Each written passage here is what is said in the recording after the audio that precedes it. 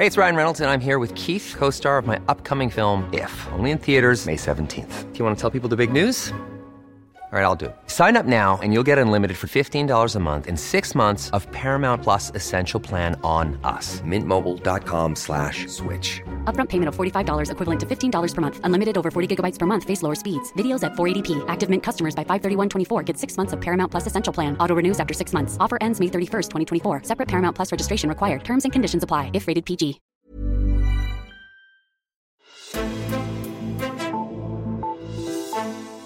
I et lokale hos Audi Gladsaxe i Søborg, der er en række af landets øverste chefer i erhvervslivet mødt op for at mødes med skatteminister Morten Bødskov. Møden er en del af Socialdemokratiets erhvervsklub, hvor deltagerne alle har betalt 20.000 kroner for at få adgang til. Vi har her på Altinget nu fået endnu mere indsigt i, hvordan de her erhvervsmøder fungerer, og hvem der er med. Den sag ser vi nærmere på i dagens udgave af Altinget Azure. Mit navn er Henrik Axel Bugter. Og det er dig, Christoffer Lund Hansen, der har dykket ned i en ordentlig bunke aktindsigter for at få mere indsigt i det her. Velkommen til. Tak skal du have. Du er erhvervsredaktør her på Altinget. Og Christoffer, hvis du lige skal fremhæve det, du selv synes er sådan mest bemærkelsesværdigt i de dokumenter, du har fået indsigt i, hvad er det så? Altså, der er jo flere interessante punkter i det her, men jeg hæfter mig særligt ved mængden af deltagere, eller antallet af deltagere, hedder det jo nok nærmere. Ja. Socialdemokratiet har jo selv meldt ud i foråret, at erhvervsklubben har omkring 50 medlemmer, men efter at have set de her papirer igennem, så kan man sige, at det kan mildest talt opgøres på flere måder, fordi Socialdemokratiet henviser tydeligvis til antallet af organisationer og virksomheder, som er medlem. For lige nu fra vores aktindsigter, som jo næppe udgør det fulde billede, det er jo også vigtigt at sige, så kan vi tælle os frem til, at siden Socialdemokratiet kom til regeringsmagten i 2019, der er der altså mere end 70 forskellige personer fra dansk erhvervsliv, der har deltaget i de her møder. Og det er altså så fordi, blandt andet, at der deltager flere personer fra de samme virksomheder og organisationer. Mm-hmm. Oven i det skal man så lægge de ministre, socialdemokratiske folketingsmedlemmer og andre personer fra partiet, som deltager på hvert møde i erhvervsklubben. Så ofte er det altså nogle pænt store forsamlinger, sådan rent antalsmæssigt, der er tale om, når erhvervsklubben holder møder. Mm-hmm. Inden vi sådan dykker mere ned i det hele, så kan det være, at vi lige skal træde et skridt tilbage, fordi du har jo tidligere skrevet om de her erhvervsklubber, som mange af de traditionelle regeringspartier på Christiansborg jo har. Men nu er det så især Socialdemokratiet, vi kigger imod. Hvorfor er det interessant at holde øje med Socialdemokratiets erhvervsklub for tiden? Efter vi skrev den første historie om Socialdemokratiets erhvervsklub, klubbens medlemmer og hvordan den fungerede der tilbage i slutningen af april, tror jeg det var, der er sket en del ting. I første omgang, så var der stilhed fra størstedelen af Folketingets partier, men hen over sommeren, der har faktisk samtlige af regeringens støttepartier været ude og kritiseret foretagendet på den ene eller den anden måde. Mm-hmm. Den nu forhenværende folketingsmedlem Kristian Hegaard fra Radikale, han har været ude og efterspørge regler, der skal sikre, at det entydigt bliver ulovligt for embedsmænd at hjælpe ministrene med at udarbejde materiale til møderne i erhvervsklubben, som eksempelvis skatteminister Morten Bødskov og finansminister Nicolai Wammen har fået hjælp til. Mm-hmm. Hvis det ikke er ulovligt nu, så skal det i hvert fald være det, var budskabet fra Hegaard, fordi han mener, altså, der er lidt uklare regler på området. Lidt i tråd med det har Karina Lorentzen fra SF bedt om en redegørelse af reglerne på området fra Justitsministeriet, og SF's EU-parlamentsmedlem Kira Marie Peter Hansen har også bragt sagen op for EU-kommissionen. Det gjorde hun tilbage i maj. Mm-hmm. Sidst men ikke mindst, så har Enhedslistens Rosa Lund, hun har simpelthen kaldt Morten Bødskov i samråd om sagen. Så det er altså ret tydeligt, at støttepartierne ikke er helt tilfredse med Socialdemokratiet på det her område. Mm-hmm. Nu nævnte jeg jo i min intro det her møde i Audi Gladsaxe i Søborg, og det er jo et møde, hvor du har fået sådan lidt ekstra detaljer. Vil du lige sætte et ord på, hvad der er interessant ved det møde? Jamen mødet hos Audi i Gladsaxe, det var så 26. september 2019. Det er, som du siger, et af de møder, hvor vi har fået ret stor indsigt i, hvad der skulle foregå. Det er det første møde i erhvervsklubben, siden Socialdemokratiet vinder regeringsmagten der i sommeren 19.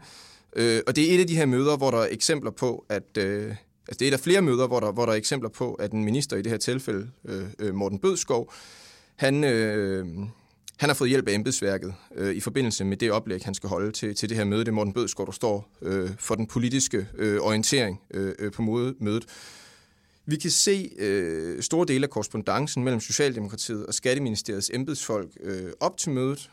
Her beder Socialdemokratiet eksempelvis ministeren om at give en opsummering af, hvad regeringen skal lave det kommende halvår, hvad den har udrettet indtil videre, og ministeren opfordres også til eventuelt lige at fremhæve nogle aktuelle sager og så fortælle lidt generelt om skatteområdet. Vi har så også set det oplæg, som Morten Bødskov ender med at skulle holde.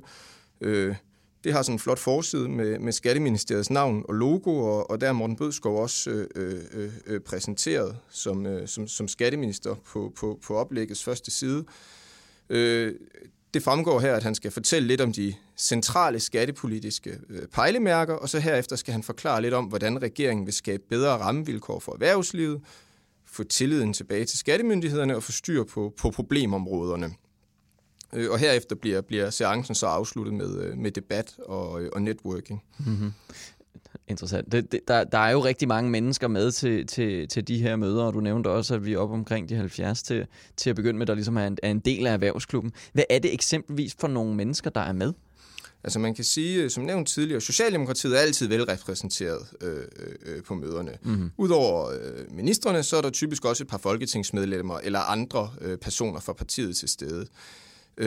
De mødes som en personkreds, som vel bedst kan beskrives som nogle af de mest indflydelsesrige personer i dansk erhvervsliv. Det er eksempelvis folk som den tidligere erhvervsminister Brian Mikkelsen, der jo i dag er topchef for Dansk Erhverv, og så er det også vigtige folk fra andre interesseorganisationer som DI, Horesta og Teknik, kan det eksempelvis være. Mm-hmm.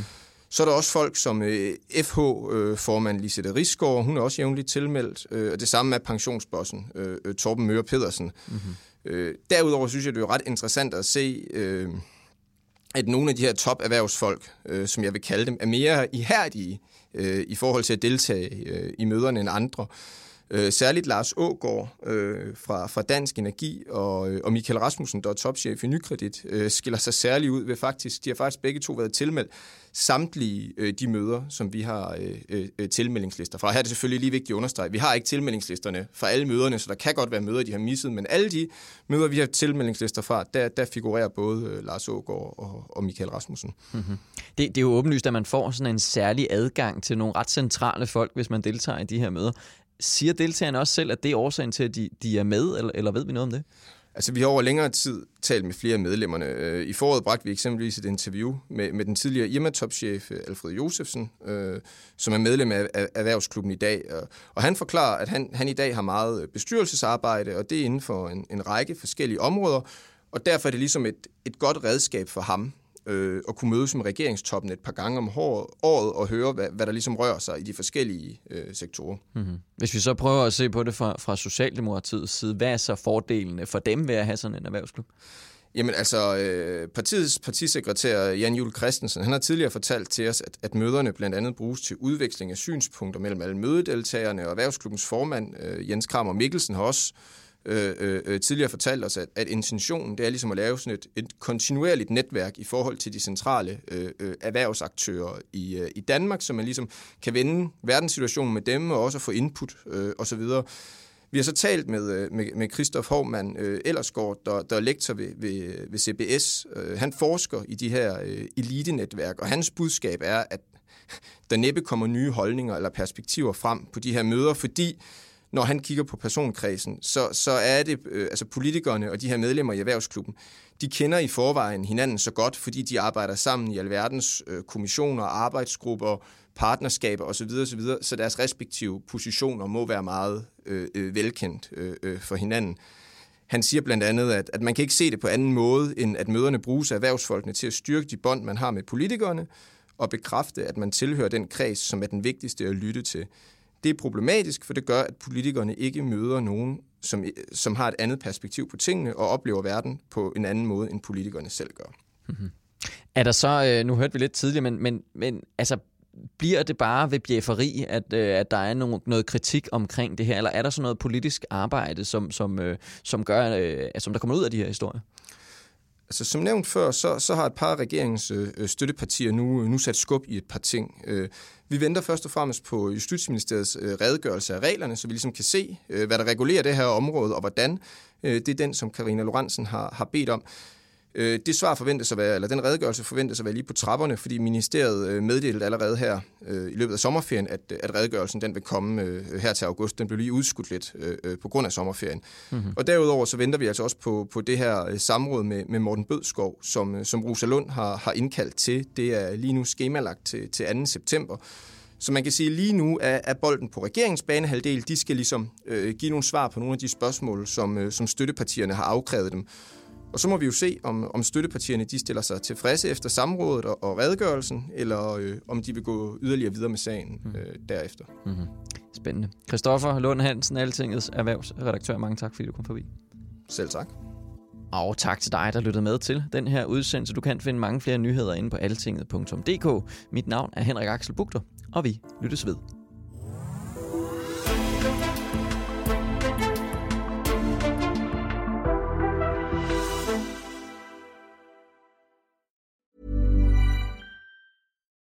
When you need mealtime inspiration, it's worth shopping Kroger, where you'll find over 30,000 mouth-watering choices that excite your inner foodie. And no matter what tasty choice you make, you'll enjoy our everyday low prices, plus extra ways to save, like digital coupons worth over $600 each week. You can also save up to $1 off per gallon at the pump with fuel points. More savings and more inspiring flavors make shopping Kroger worth it every time. Kroger, fresh for everyone. Fuel restrictions apply.